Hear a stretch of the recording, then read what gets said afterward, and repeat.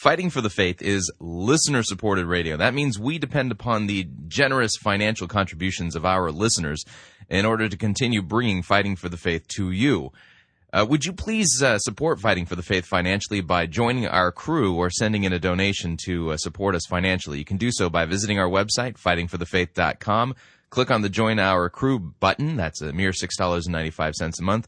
Or if you'd like to make a flat contribution, you can do so by clicking on the Donate button or making your gift payable to Fighting for the Faith and sending it to Post Office Box 508, Fishers, Indiana, zip code 46038. Thank you for your support.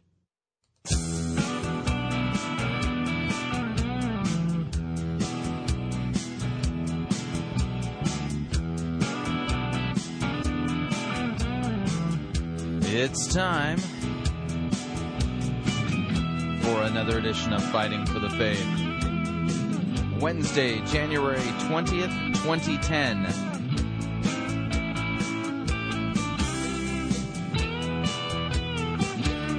We're going to have to do things a little differently today. I am literally caught up in a huge project at the moment. I'll have to give you details later. Not today.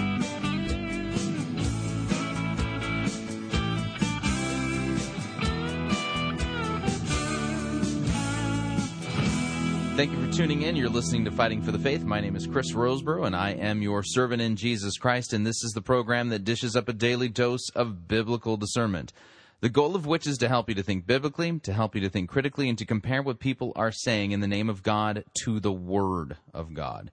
No shortage of bizarre things being said out there in the name of God within the Christian church of all places. You would think Christians would know better. Anyway, today's edition of Fighting for the Faith, I apologize. Today is going to be a Friday Light on Wednesday. And you're thinking, what?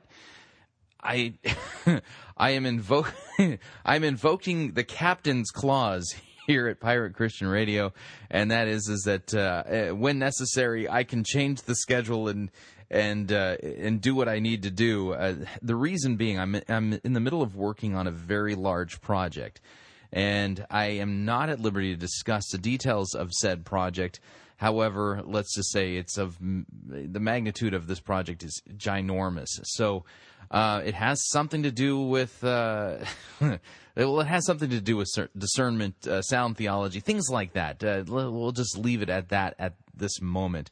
And so what we're going to do today is we're going to continue our series that we've been working through, that we began last Friday, and we'll pick it up today with D.A. Carson on making sense of suffering. So I'm shuffling that in for today, and the goal is to have a normal Fighting for the Faith broadcast on Friday to make up for the fact that I had to go light on Wednesday.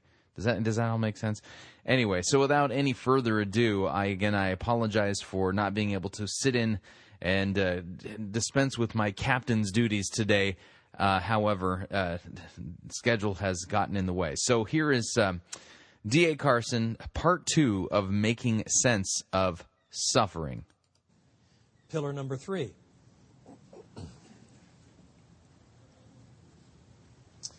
Insights from the place of innocent suffering. Insights from the place of innocent suffering. And now we're going to focus on the book of Job. Now, in one sense, of course, from what we've already said, there is no such thing as innocent suffering in an absolute sense. Otherwise, you can't make sense of the first pillar. Yet,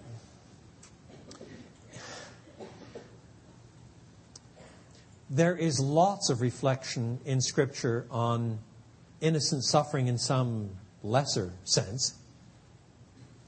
And no book reflects on it more probingly than the drama of Job. It's cast as an epic. Oh, I'm sure that Job was a real historical figure, but it's cast as a drama, an epic that forces us to think through the principles that are involved.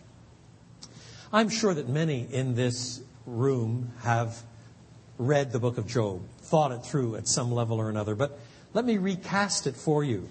It's important to think through what is and is not said in the book of Job. The book begins in chapter 1 with an introduction to the man. He is a righteous man, we're told. The Hebrew word is tam, often used for perfect. Oh, it doesn't mean he's sinlessly perfect. That's not the point. He's just as good as they get. When you find out more about him as you read on in the book, he is a remarkable man. He prays preemptively for his 10 children. That is, he doesn't wait till they sin and then say, "Oh, dear Lord, forgive them." He's praying preemptively for them, lest they should ever sin in their hearts in any respect. Later on, you discover, for example, that he's made a covenant with his eyes that he will never lust after a young woman. This is an astonishing man. And if there were any that were poor in his neighborhood, he made sure that he provided for them. On every arena that you can think about, this was a good man. And filthy rich and all of that, but generous with it. The richest man in the East. How big a turf that covered, we have no way of knowing. But just read the accounts of his cattle, his sheep, and his donkeys and so forth at a time when money was measured by animals. But unbeknownst to him, there comes a time when the Satan, that's what he's called, Satan actually comes before God and offers God, as it were, a wager. That's the way the drama is set up. God says, "Satan, have you considered my servant Job? If you want to see what a righteous human being looks like, this is as good as it gets. Have you considered him?" And Satan says, yeah. You protect him, you give him money, lots of wealth. He's protected all around by your sovereignty. You know, I can't even get at him and destroy him. No wonder he thanks you. He knows what side his bread is buttered on. God says, "Go ahead. Take it all away. Let's see what happens then. Just don't touch the man." So in an array of accidents, marauding Chaldeans, marauding Sabaeans, all of his herds are stripped away. Then a horrible storm comes up. And the house where his 10 children are partying collapses. And they're all crushed to death. And Job says,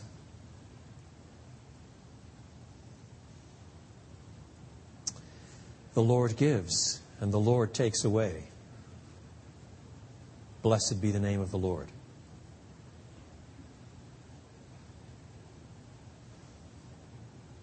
I was at a church on the West Coast 3 or 4 years ago. The Sunday that I was there was the Sunday after the 18-year-old son of one of the elders had committed suicide. And the congregation stood and sang that well-known Michael Redmond piece.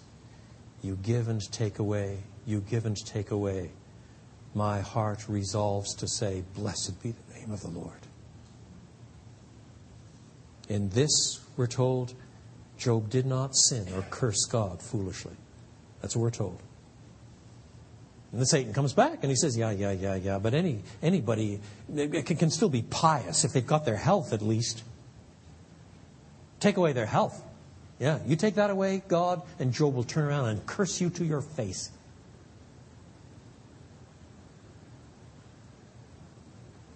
God says, "Go ahead. Afflict him. Spare his life." And he breaks out with sores and scabs. He sits on an ash pit in the detritus of his life and takes a piece of broken pottery to scratch himself.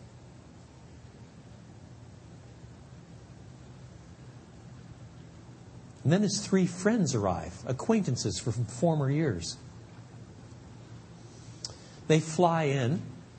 They see the wretched man. They do one wise thing. They sit with him and say nothing for a whole week. And then the theological debate that constitutes the drama of Job begins. Job, do you believe that God is good? Yes. Do you believe that God is sovereign? Yes. Do you believe that God is just? Yes. Then, if you're suffering like this, must it not be because you're being punished for something? Whoa, Job says. Wait a minute. Human beings are born to trouble as sparks fly upward.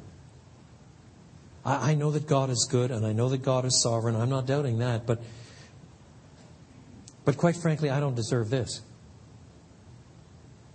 Wait a minute, Job. Are you challenging the fairness of God? I mean, if God is sovereign and God is good, then you can't be suffering like this unless, in some sense, you deserve it. Or else you're impugning the justice of God. Don't you think that what you ought to do is admit your sinfulness? Job says, I know that God is sovereign and I know that God is good, but quite frankly, what's happening to me is not fair. I know that too. I can't put all this together, but what's happening to me is not right. It's not fair. In fact, if you push me hard enough, what I really wish is for God to come down so that I could ask Him a few questions. I don't want to deny that God is good, but boy, have I got some questions to ask Him. Oh, this is shocking. You are going to stand in judgment of God? He's sovereign. He's righteous. And if you have the attitude that you're going to ask Him questions, you really are impugning His goodness or His greatness or His sovereignty somewhere, aren't you? I don't know about that, Job says, but I do know that there are times when I wish I had a lawyer. That's what he says. I wish I had a mediator, somebody to go between. I can't go up to heaven and have a wee chat with Him. He's not coming back down here. He's hiding His face from me. I don't have the answers to all of this, but I sure wish I had a lawyer, some sort of mediator to go between God and me. No, at one level, though He slay me, yet will I trust Him. At another level, I wish I had Him to hold to account because what's happening to me is not fair. Job, you're blaspheming. You're right on the edge of the most horrible language to talk about God being unfair. Don't you understand that our sins are such slippery things? They hide in such dark little corners. But believe me, God's knowledge of your sin is so absolute. He remembers sins that you have committed that you can't even remember with your brain. What you've got to do is just... Even if you don't know that there are sins, even if you can't think of specific sins that you've committed, what you really ought to do is just sort of confess them in general terms. Because at least I would acknowledge that God is right and you're not. If you say that you believe that God is sovereign and God is good and you're being punished like this, it must be because of sin in your life. So just get down on your knees right now. We'll kneel with you and have a little prayer time. And you can confess all your sins before God, all the sins that you don't remember and all the sins that you might have done and all the sins that He knows about that you can't quite recall. Just confess them all before the Lord. And the Lord will restore to you all the blessings that would then be yours. Job says, how can I possibly confess things that I don't know about? If I do that, then I'm treating God as if He's just some sort of blessing dispenser. And I just want the blessing, so I'll just confess sins. I'll say anything as long as I get more blessings. But how can I do that? I would be dishonest. I'm not aware of a whole lot of sins that I should really confess. I mean, how can I do that without being dishonest before God? He goes on for chapters justifying himself. And then there's a fourth party that gets involved in the whole debate. I won't go into all the fine points. And then eventually, God speaks. And for 2 chapters, chapter 38 and 39, God speaks. And He asks rhetorical questions. Job, have you ever designed a snowflake? What's that got to do with anything? Were you around when I cast the constellation Orion into the heavens? Have you ever designed a hippopotamus, Job? Did you make this planet and suspend it in space and draw the boundaries where the sea is and where the land is? Job, have you done that? Question after question of this sort. So at the beginning of chapter 40, Job says, I obviously spoke too soon. There are all kinds of things I don't know. I'd like to back off, and I'm sorry I've spoken like that. And God says, stand up on your feet like a man. I'm not finished yet. I got some more questions. And he asks another chapter and a half of these rhetorical questions. What about the storehouses of the hail, Job? Do you know how that all comes about? Did you put the moon to rotate as it does? Did you do that? Another chapter and a half. Until at the very end, what does Job say? After God has finished talking, does he say, now I understand? Nope. He says, I repent. Now you need to understand what he's repenting of. He is not following the advice of the so-called friends, the miserable comforters. He's not repenting of some putative evil that he can't remember in order to swing God's favor back to him. What he's repenting of is the attitude that he's had toward God, as if he knows enough to judge God. And what God says is, Job, basically, you did say the right things about me, and your friends did not. Your friends who thought that they were defending me, your friends who thought that they were protecting my goodness and my sovereignty, your friends, in fact, I am very angry with them. I'm very angry for the way they treated suffering, for the way they treated you. They are such miserable wretches, for in the name of this theology, where they got all of the little propositions right, they didn't actually get compassion right. They didn't get the truth of the whole right. They didn't get any mystery about God right. They thought they had God tapped. They thought they understood everything about me. And in fact, they stand under my wrath unless you, Job, intercede for them now in prayer. I want you to pray for them. Because basically, Job, you did get it right. You recognize there's some mystery here. You didn't work out the entailments very well. Yeah, you do need to repent in some sense. But basically, you defended me while still preserving your integrity. Whereas their defense of me was so neat and boxy. It was all cubbyholed. It was all nicely shaped. But there was no mystery anywhere. No worship, no compassion. They just had all the propositions formally correct and turned the crank and out popped the right answer.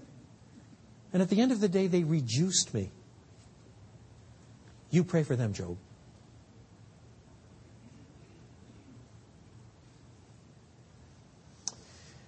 Now, at this point, most contemporary critics still think the book of Job is pretty cool. Nice book, full of moral ambiguity, hard questions. Not a lot of easy answers. Mystery hiding all over the place. And then you get to chapter 42. And what God does is give Job twice as many sheep, twice as much cattle, twice as many asses as he had before. And the same number of kids all over again. Well, not twice as many kids. Have pity on his wife, after all. But the same, another 10.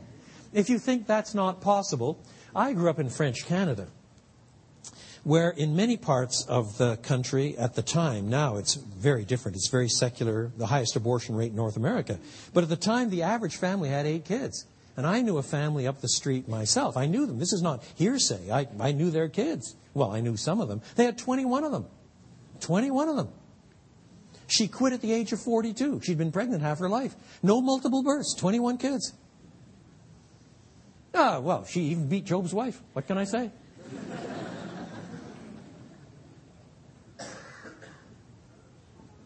So now he's got his family back. He's twice as wealthy as he was. And the critics come along today and say, this is so bad. In a book full of mystery and ambiguity and moral indignation. Now you come to the end of the book and it's sort of like cowboy movies in the Eisenhower years. You know, white hats and black hats. And the white guys are very, very, very good, and the black hats are very, very, very bad. And you know who's going to be good and who's going to be bad by the color of their hats. You know, it all has a happy ending. It's a bit like Rambo movies or something like that today. They never win any wonderful awards. The bad guys have to be bad so that you have targets to shoot. Do you see? That's what happens in a Rambo movie. But the kind of movie that actually gets the awards is something like Crash. Did you see Crash? Or is this a church where nobody goes to the movies? Then let me tell you about it. Crash is one of those movies where there are four couples, four pairs. And at the beginning of the movie, there's an apparently good person and an apparently bad person in each pair. And by the end of the movie, they're all reversed. Oh, the critics love it. Yeah, yes, absolutely. Because there's moral ambiguity there. Then you have a book like the book of Job, and for 41 chapters there's moral ambiguity. It's a wonderful book. And then at the end, it's the Eisenhower years all over again. You know, clearly not written by the same author. Clearly that's been written by some later redactor, some later editor. Put a happy ending on the whole thing. Lots of sheep and babies around. Do you know?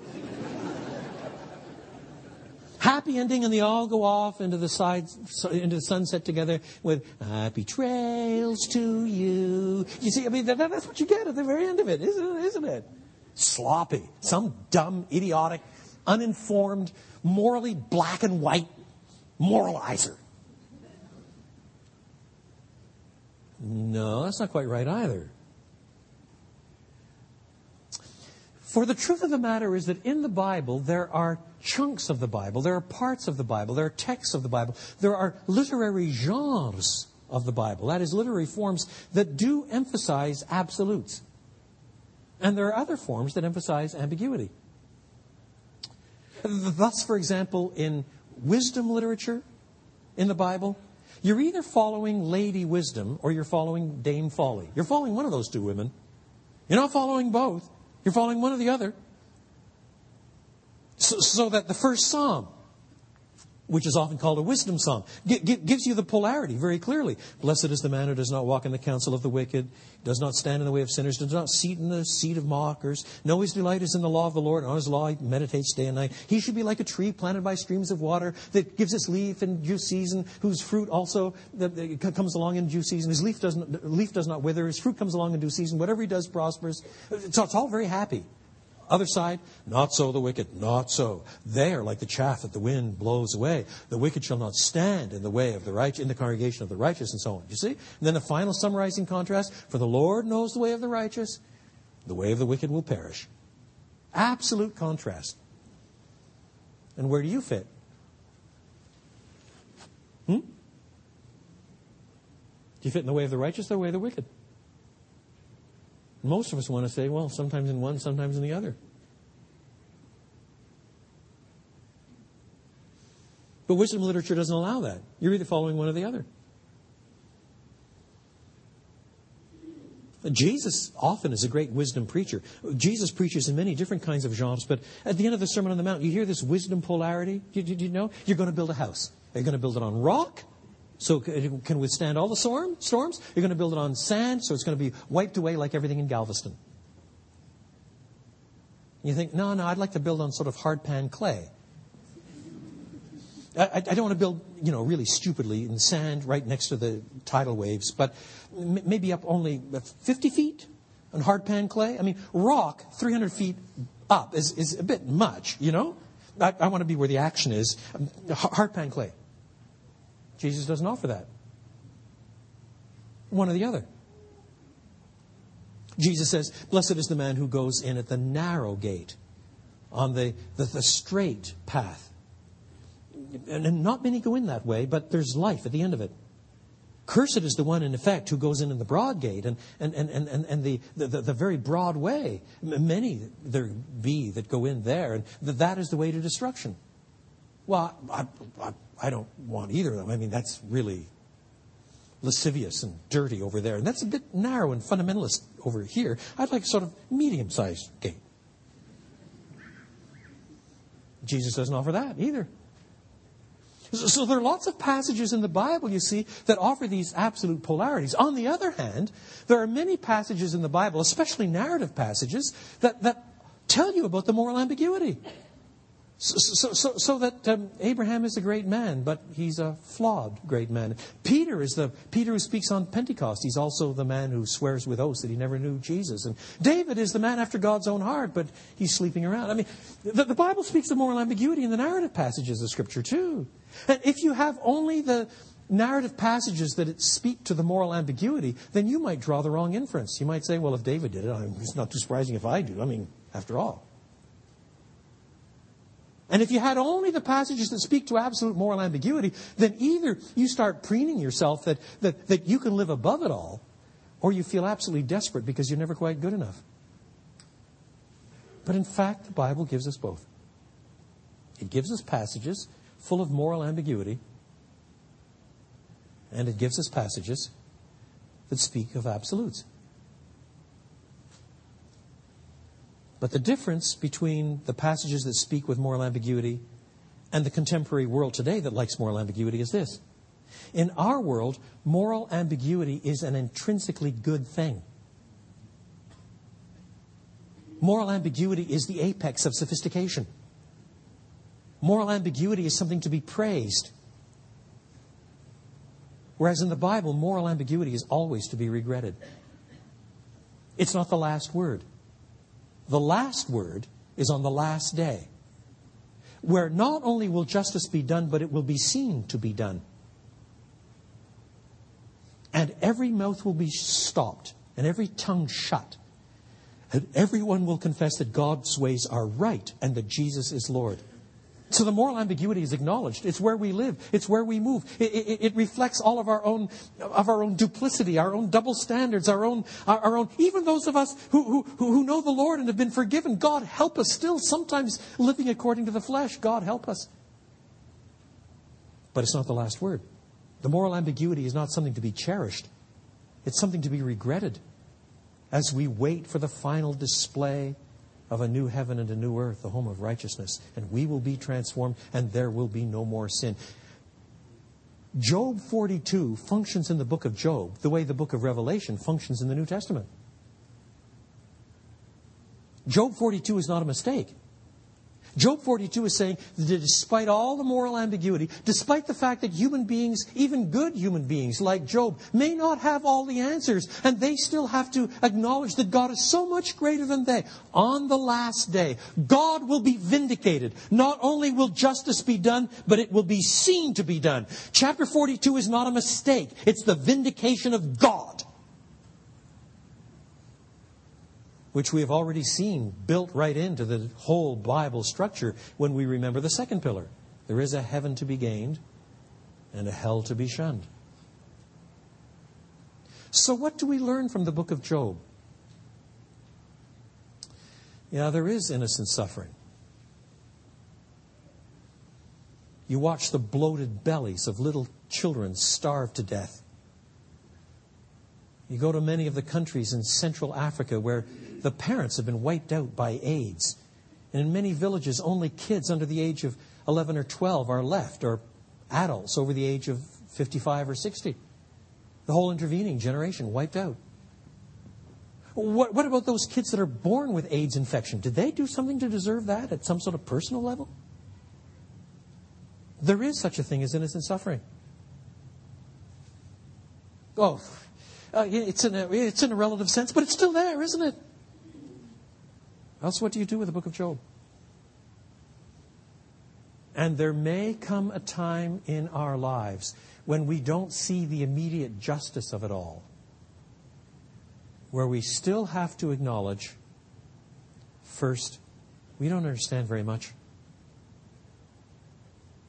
We never designed a snowflake. We did not set out this universe. And at some point we have to say the right thing, as Job said the right thing even in the midst of his suffering. Though he slay me, yet will I trust him. In the sure and certain confidence that Job 42 is coming. Justice will be done and will be seen to be done on the last day. In other words, No thoughtful Christian will ever adopt the stance that says, yeah, if you got problems about suffering, let me give you all the answers. At the end of the day, we'll still recognize there is mystery and hurt. And a God who is still bigger. There's more to be said about this God. And we don't know enough to stand in judgment of Him. Now, there's still much more to be said. I still haven't even introduced Christ yet. There's still much more to be said. But this much we must get from the book of Job. Number 4. Fourth pillar. Insights from what the Puritans called the mystery of providence. Insights from the mystery of providence. I'm not going to finish this one now. I'm going to introduce it now, and then after lunch we'll come back and finish this one, and then talk about insights from Christ and His death and resurrection, and insights from us taking up our cross and following Jesus. Okay, I'm going to pause right there, and we're going to take our first break. Again, this is the second part of the lecture by D.A. Carson on making sense of suffering. And, of course, if you would like to email me, you can. I apologize that we're doing Friday Light on Wednesday. I really am kind of stuck at the moment, so there was no way I can get around it myself. But if you would like to email me regarding anything you've heard on this edition or any previous editions of Fighting for the Faith, you can do so. My email address is talkback@fightingforthefaith.com, or you can ask to be my friend on Facebook. It's facebook.com/Pirate Christian. Or you can follow me on Twitter. My name there again, Pirate Christian. We'll be right back.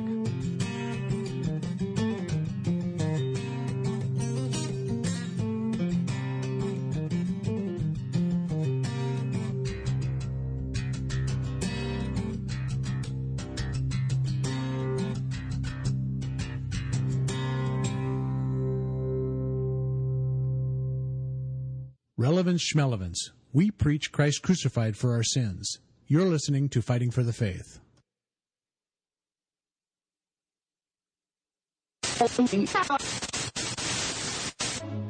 You're listening to Pirate Christian Radio. We'll be taking your false doctrine now.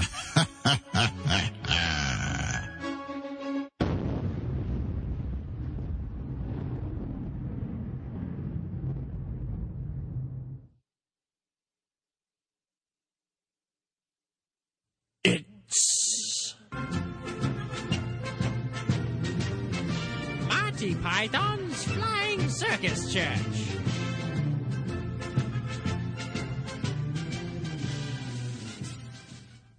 My name is Rex, and if you study with my 8-week program, you will learn a self-feeder system that I developed over 2 seasons of preaching in the Octagon. It's called Rex Kwon Do. I need a volunteer to come up here and show that they trust me. Here. Okay, you'll do. Come up here. Bow to your pastor. Bow to your pastor! Okay, now I'm gonna give you one chance. One chance, people. Turn around. Turn around. Alright. Now fall back and I'll catch you. Ow. That was pretty good. Now, listen, everybody. The reason why he fell was because he didn't have enough faith. Go sit down. Okay, when I fall in slow motion every time. Now, in addition to what you just saw, if you study with my 8-week program, you're going to learn these things. First off, in Rex Kwon Do, we use the buddy system. No more reading the Bible solo. You need somebody watching your back at all times. Second off, you're going to learn to discipline your image. Do you think I got where I am today because I dress like Peter Pan here? Take a look at what I'm wearing, people. Bible pants. Yeah, you have to be pretty righteous to rock these babies. Do you think anybody wants a roundhouse kick to the face while I'm wearing these bad boys? Forget about it.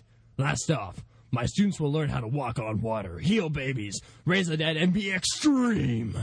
Now, for only one $300 seed offering, you can sign up right now for my 8-week program here at Guts Church.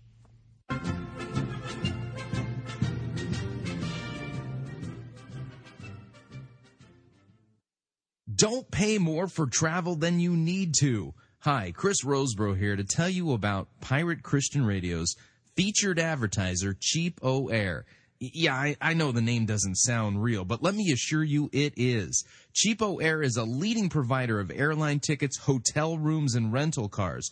Cheapo Air has extensive partnerships with the top travel brands in the world and also has a lowest airfare guarantee for the winter. Now, whether you need to travel for business or for pleasure, Cheapo Air can help you save money. And if you visit our website, piratechristianradio.com/cheap, we have a promo code that is good through January 25th that will save you an additional $10 off of Cheapo Air's already low prices. So visit piratechristianradio.com/cheap, write down the promo code, then click on the banner and book your low-cost travel today. And remember, a portion of your purchase at Cheapo Air goes to support Pirate Christian Radio.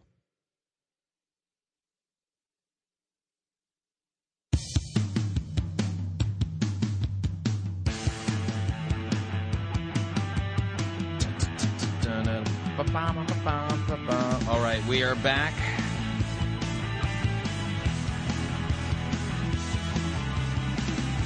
Warning, this program, it takes a long time to catch up with, and if you think you understand it after only listening to one or two editions, you don't.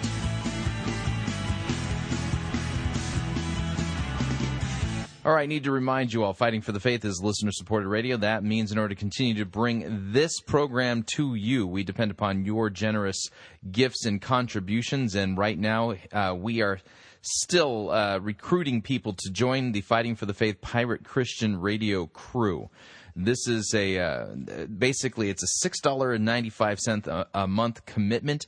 And right now, in the month of January, everybody who joins the Fighting for the Faith Pirate Christian Radio crew who's a new member, we have an anonymous donor who will triple your January dues, and thereby really helping to help us financially and incentivize you to joining the crew, because in order to meet our needs every month, we need to have 1,000 crew members. So fightingforthefaith.com, click on Join Our Crew, and when you do, you will receive access to the Fighting for the Faith Pirate Christian Radio Cove, which is a growing treasure trove of theological resources designed to help you grow deeper in God's Word, and really, really good theology and Christ-centered apologetics. So that resource itself is worth $6.95 alone. Add the program on top of it and all the hard-hitting, really in-depth work that we do here at Fighting for the Faith, and you've got one powerful combination of a learning tool to help you to really grow deeper in good, solid Christian theology. Of course, if you'd like to donate above and beyond, you can do so by clicking on the donate button when you get to our website, or making your gift payable to Fighting for the Faith and sending it to Post Office Box 508, Fishers, Indiana, zip code 46038. Here is the balance of part 2 of our 3-part series that we're going to be doing on making sense of suffering. Here is D.A. Carson.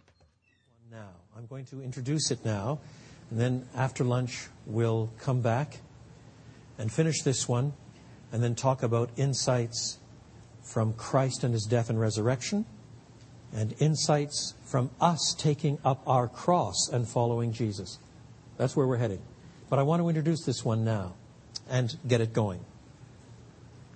Insights from the mystery of providence. I want to begin with 2 propositions, both of which, I insist, are taught everywhere in the Bible. You can't be an informed Christian without believing these 2 things. It's just not possible. The 2 propositions are these. Now, these are the hardest 2 to wrap your head around. But I want to teach you what they are, and then I want to show you how they're taught in Scripture, how important they are, and then I want to start teasing out what they mean for our lives. The 2 propositions are these. 1, God is absolutely and utterly sovereign. But His sovereignty never functions to reduce human responsibility. That's the first proposition. God is absolutely and utterly sovereign. But His sovereignty never functions to mitigate human responsibility. In other words, just because God is sovereign doesn't mean that we become non-responsible entities, just tools that have no responsibility. We're not fatalists, even while we confess God's sovereignty. That's the first proposition. The second proposition is human beings are morally responsible. By that I mean we believe and disbelieve. We obey and disobey. We choose. We do all kinds of things of that sort. And all of those things are morally responsible choices. The Bible speaks of all of them. But human responsibility never functions to reduce God's sovereignty. Human beings are morally responsible creatures, but human responsibility never reduces God's sovereignty. Now, if you ask me, how do you put those two together, those two propositions? Whoa, that's a tough one. But before we even think about how to put them together, I want you to see how common they are in the Bible. Let me pick 3 passages. The first is Genesis 50, 19 and 20. Genesis 50, 19 and 20. There are literally scores of passages we could have focused on here, plus many themes elsewhere. But for the sake of time, let's restrict ourselves to 3 passages. Genesis 50, toward the end of the chapter. Now at this point, the father of Joseph, Jacob, the old man, has died. And the brothers that sold Joseph into slavery are afraid that now that the old man has died, Joseph, who is functioning now as Prime Minister of Egypt, will take revenge.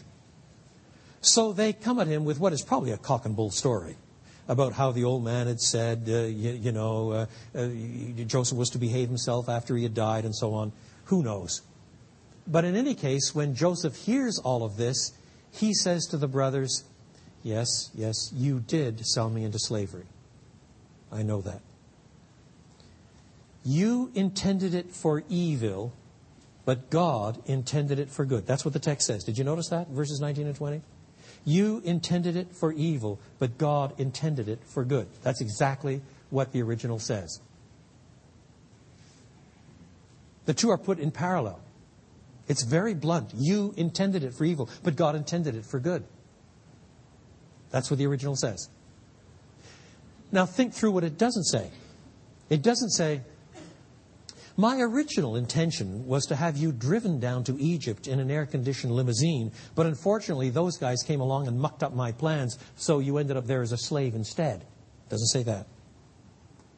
It doesn't say either, those chaps sold you into slavery while I was having a snooze one day. I wasn't really paying a lot of attention. So you ended up in slavery, but I came along at the last moment riding on my white Charger, and I came and rescued you at the end.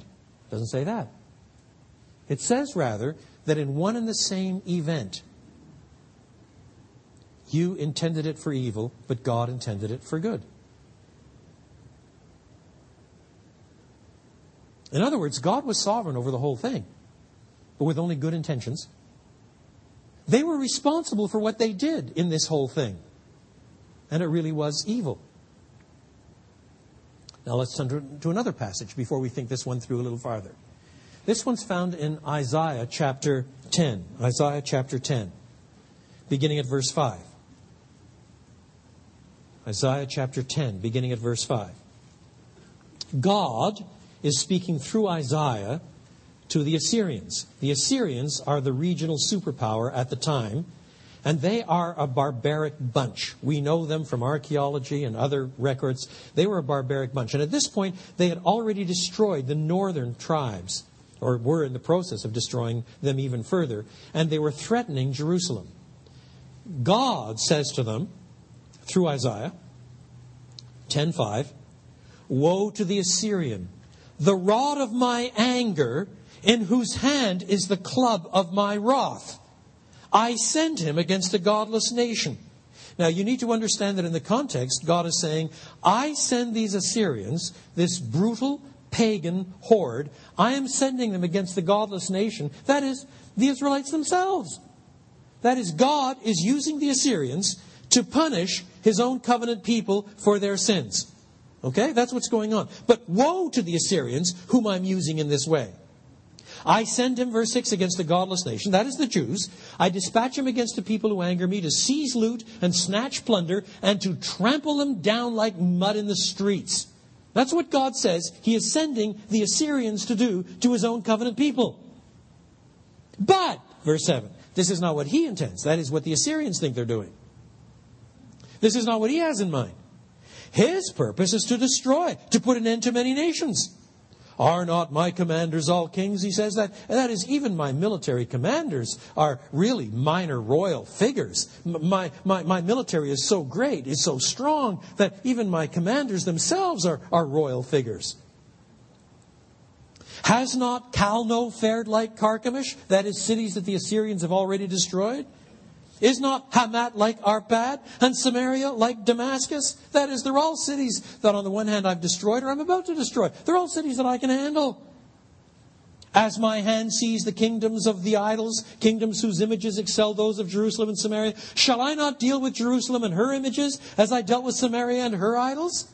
Now, they don't understand too much that Jerusalem's God does not have a whole lot of images. They're pagans, trying to think in pagan terms. But what they're really saying is, listen, if I bumped off Damascus, if I can take Samaria, then I can certainly domesticate Jerusalem too.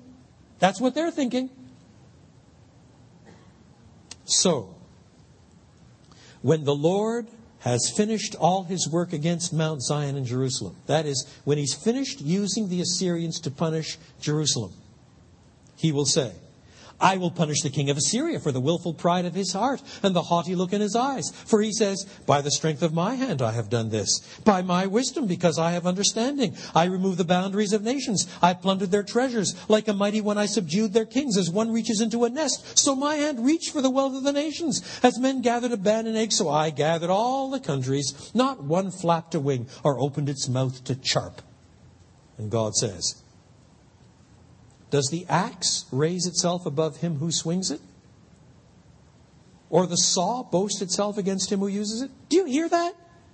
God, at one level, views the mighty Assyrian nation as nothing more than a tool. And what right does a tool have to boast against the one who uses it? God used it. So why do they have the right to boast as if they did this on their own? As if a rod were to wield him who lifts it up, or a club brandish him who is not wood. Therefore the Lord Almighty, will send a wasting disease upon his sturdy warriors. And so on. Isn't that a remarkable passage? And there are a couple of score passages like that in the prophets, where clearly God is presented as sovereign over the nations, including the pagan nations, whom he may use to chasten other nations. But that sovereignty does not mitigate the responsibility of the nations themselves. And the nations themselves are viewed as responsible for what they're doing. But that responsibility does not mean that God's asleep or not sovereign or taking time off. If your brain hurts at this one, it ought to.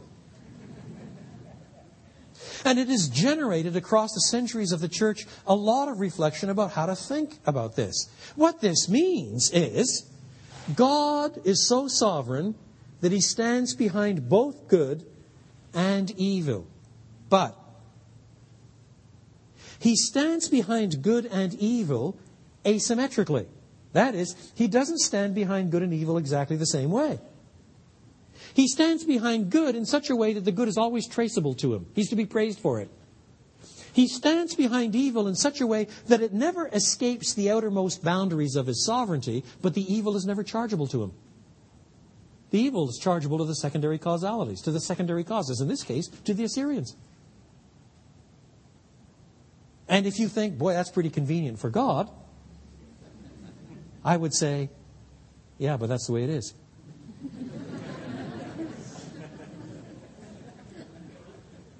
And you see, if you think of any other model, you've got even worse problems. If you say God is only behind the good, he has nothing whatsoever to do, his sovereignty doesn't play out over this bad stuff over here, then what's going on over here? Is there another God? A Satan? A secondary person? A bit like the Force in Star Wars. There's a good side and a bad side. Which side wins depends on which side you give strength to. That's not what the Bible says. And as long as you think that is the way things work in the universe, you can never, ever, ever be sure which side is going to win.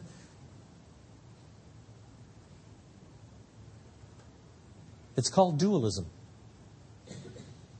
As long as you hold to this kind of dualism, you can't ever be sure who's going to win. I mean, God lost that one. He could lose another one. Who knows? Maybe he'll even lose at the end.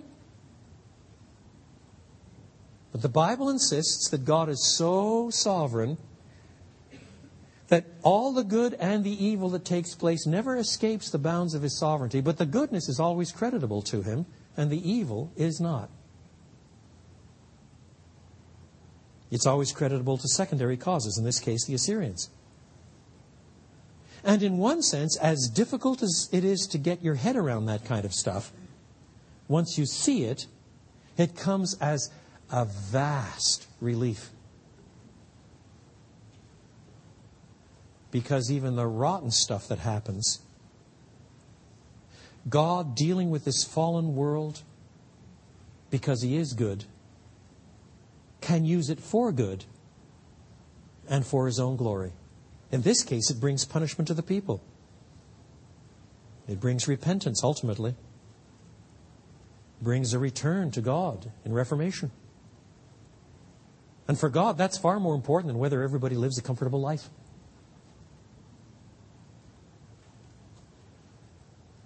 But you know the passage where this is most important? There are a number of passages like this in the New Testament. But perhaps nowhere more clear than Acts chapter 4, verses 27 and 28. And now we're coming up more and more to Christ himself. Acts 4,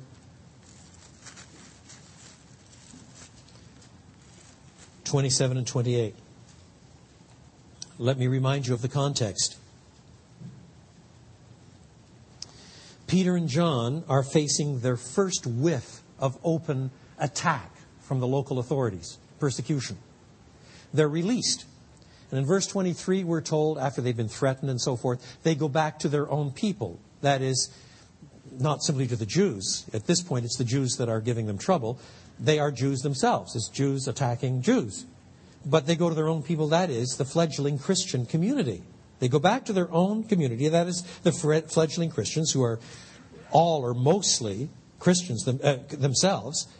And they gave the report of what had gone on. And when these Christians heard this, verse 24, they raised their voices together in prayer to God. Sovereign Lord. Notice, when persecution breaks out in the New Testament, very frequently the first thing that is confessed by the believers is God's sovereignty. That's true across church history. You put Christians under persecution, and I'll tell you what happens again and again. They confess God's sovereignty. We'll come back to that one this afternoon. Sovereign Lord, you made the heaven and the earth and the sea and everything in them.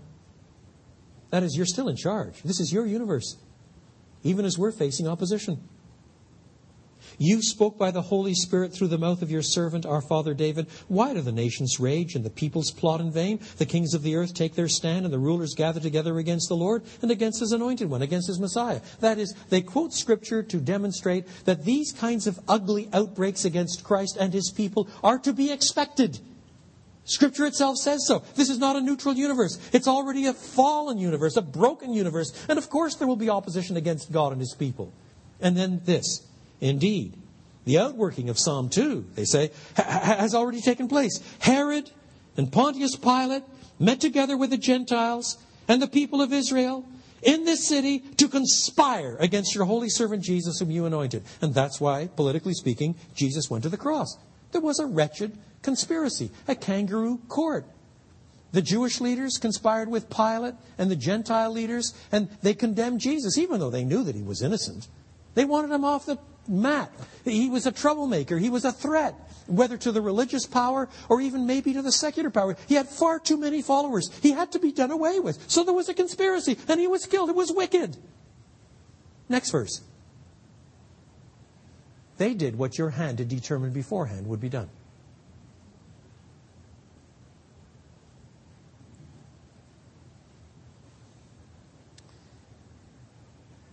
That's dramatic, isn't it? So when Herod and Pontius Pilate and the other authorities crucified Jesus, it was according to the determination of God Almighty. Now, unless you believe both verse 27 and verse 28, you will destroy Christianity. You've got to have them both. Supposing you just believe verse 27, you don't believe verse 28. You only believe verse 27. Jesus went to the cross because of this conspiracy. That's it. God's got nothing to do with it. He went to the cross because of the conspiracy. Well, then you have preserved the wickedness of all of these people, haven't you? That you've preserved. On the other hand, it now means that Jesus going to the cross, ostensibly to pay for our sin, according to the plan of God, is now not according to the plan of God and His sovereignty bringing these things to pass. It's now nothing more than an accident of history brought about by the conspiracy of a bunch of idiots who are corrupting justice in order to have a little more political freedom. Is that what you believe? What do you do then with biblical texts in the book of Revelation that say that in God's mind, Revelation 13, Revelation 17, Christ is the Lamb slain from before the foundation of the earth? It's God's plan. What do you do with all of those images in the Old Testament? The Passover lamb and Yom Kippur, all the promises. What do you do with Isaiah 53? A picture of a suffering servant who is wounded for our transgressions and bruised for our iniquities. What do you do with all of this that predicts that God is in charge and bringing all of these things to pass? Do you see? It's all just an accident of history. God hadn't foreseen anything. He hadn't planned anything. He hadn't done anything. It just happened. And how can you possibly believe that the gift of Christ on the cross was a gift to us because there He bore our sins in His own body on the tree? On the other hand, supposing you believe verse 28 and don't believe verse 27. Just wipe verse 27 out. Forget the conspiracy bit. Now Jesus goes to the cross because God arranged to bring Jesus to the cross. God arranged for Him to die in our place. It was all God's plan in the first place. Don't blame dear old Pilate. Yeah, he has to go and wash his hands and all that, but that was all ordained. And Herod was corrupt in all of this. He didn't care about justice, but that was all ordained. And all the chief priests that were involved in all of this, they were jealous of Jesus' authority and afraid that His popularity would actually foment a rebellion, and they corroded justice. But that was all ordained because obviously God had to get Jesus on that cross. But if God's sovereignty means that the people who crucified Jesus are innocent, then God's sovereignty surely means that everyone's innocent. We're just pawns. We're just tools. That's it. But if we're all innocent because God is sovereign, we don't need a redeemer. There's nothing to redeem us from. How can we be guilty? We're all innocent. We're just pawns. That's it. We don't need Jesus to die on the cross.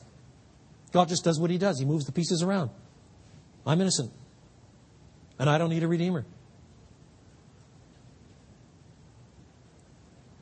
You see, for the whole of the Bible to make sense, you have to believe those two propositions I began with.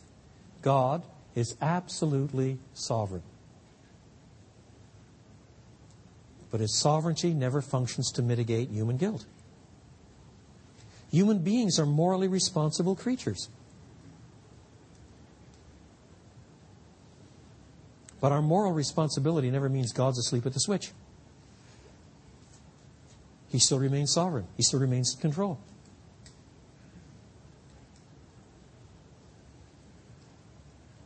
I don't claim to know exactly how to understand those two propositions side by side.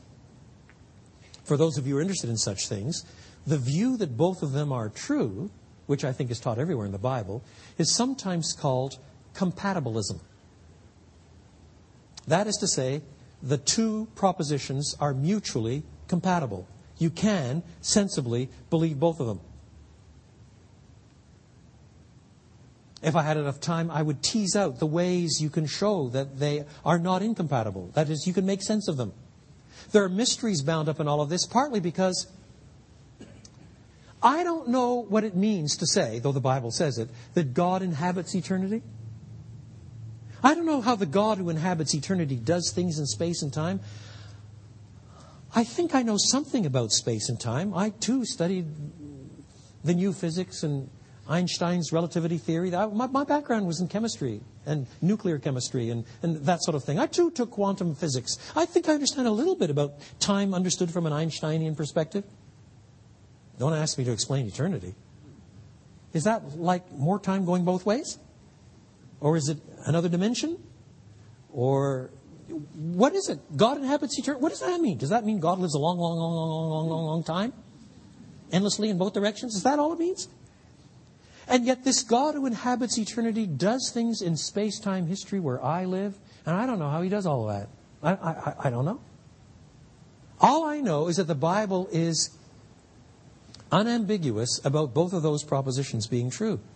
And the only way I can maintain both of them and not drive myself insane thinking about them is by being very careful to let both of those propositions function in my life the way they function in the Bible.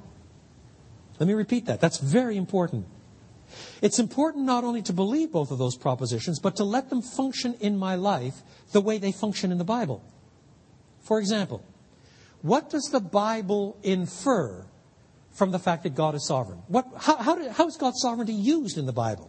Is it ever used to say, well, God's sovereign, so we believe in fatalism. Que sera, sera. What will be, will be. I can do anything I jolly well please because God's sovereign. And, if I eat Cheerios today, it's because God ordained that I eat Cheerios. And if I'm an Arminian, it's because God ordained me to be an Arminian. And if I sleep around, God ordained it. I mean, what will be, will be. If God's sovereign, well, you can't escape that. No sweat. Does the Bible ever use God's sovereignty that way? I don't think so. It does use God's sovereignty instead to establish the mystery of providence.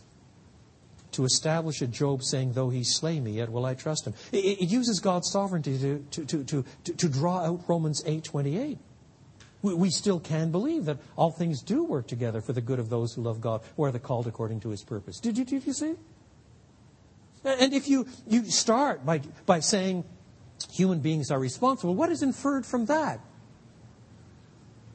No, the Bible never uses human responsibility to drive you to the conclusion, well, because we're responsible, God has just decided to back off and let us make our own choices without any influence or any sovereign sweep anywhere. And even he himself, poor chap, doesn't quite see the consequences of all that we do. But he wants us to have our perfect freedom, and our responsibility is grounded in the perfect capacity to say yes or no.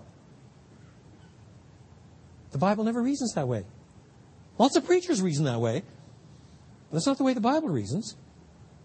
The Bible reasons that we're held accountable because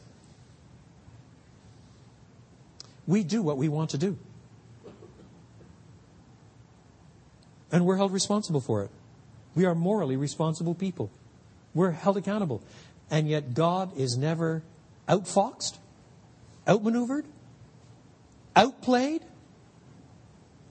He still remains in charge. So that if we learn to let the Bible use these two truths in our lives, the way these truths function in the Bible, we will find it immensely stabilizing for all that we say and do. Now, I know it's lunchtime, but I want to take just a couple minutes to give you one or two examples of this, so that it's not just theoretical, it's practical. And then after lunch, I'll give you a whole batch more.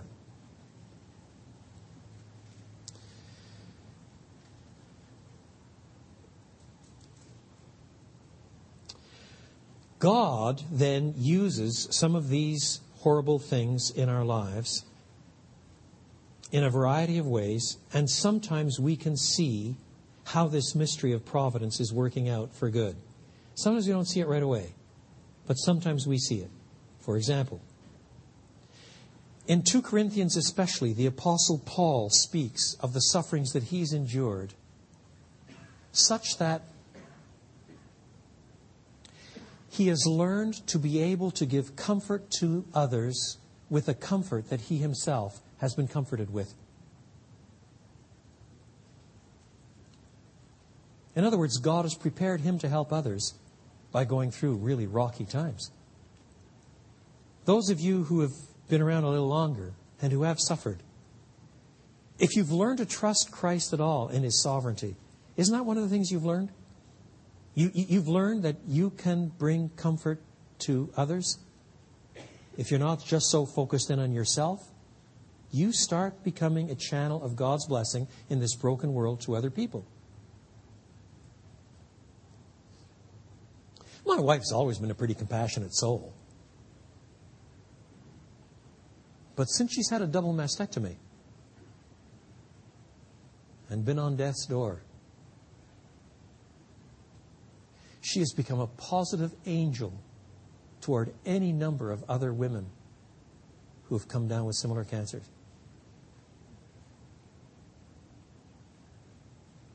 She knows what they're going through. She knows what the doctors don't always tell them. She's seen the worst elements of almost all the treatments. She's written up pages that she sometimes gives to them. What Christian books are useful and what are not. How to provide support when they're so weak and going for yet one more round of radiation. When your hair will fall out. Why you need to buy a head covering or a wig before it happens.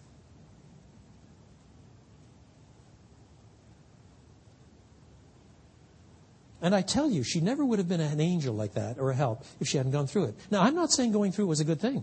This is part of living in a damned world. Cancer is still the result of the fall. It's not an intrinsically good thing. But God is sovereign and uses even such awful things to bring about a surprising array of good things. You lose a parent, you lose a child. And you wonder if you'll ever get out of it. And in the mercy of God, if you're a serious Christian at all, a year down the road, 2 years down the road, 3 years down the road, you are exactly God's appointed person to bring comfort to others with the comfort with which you yourself have been comforted.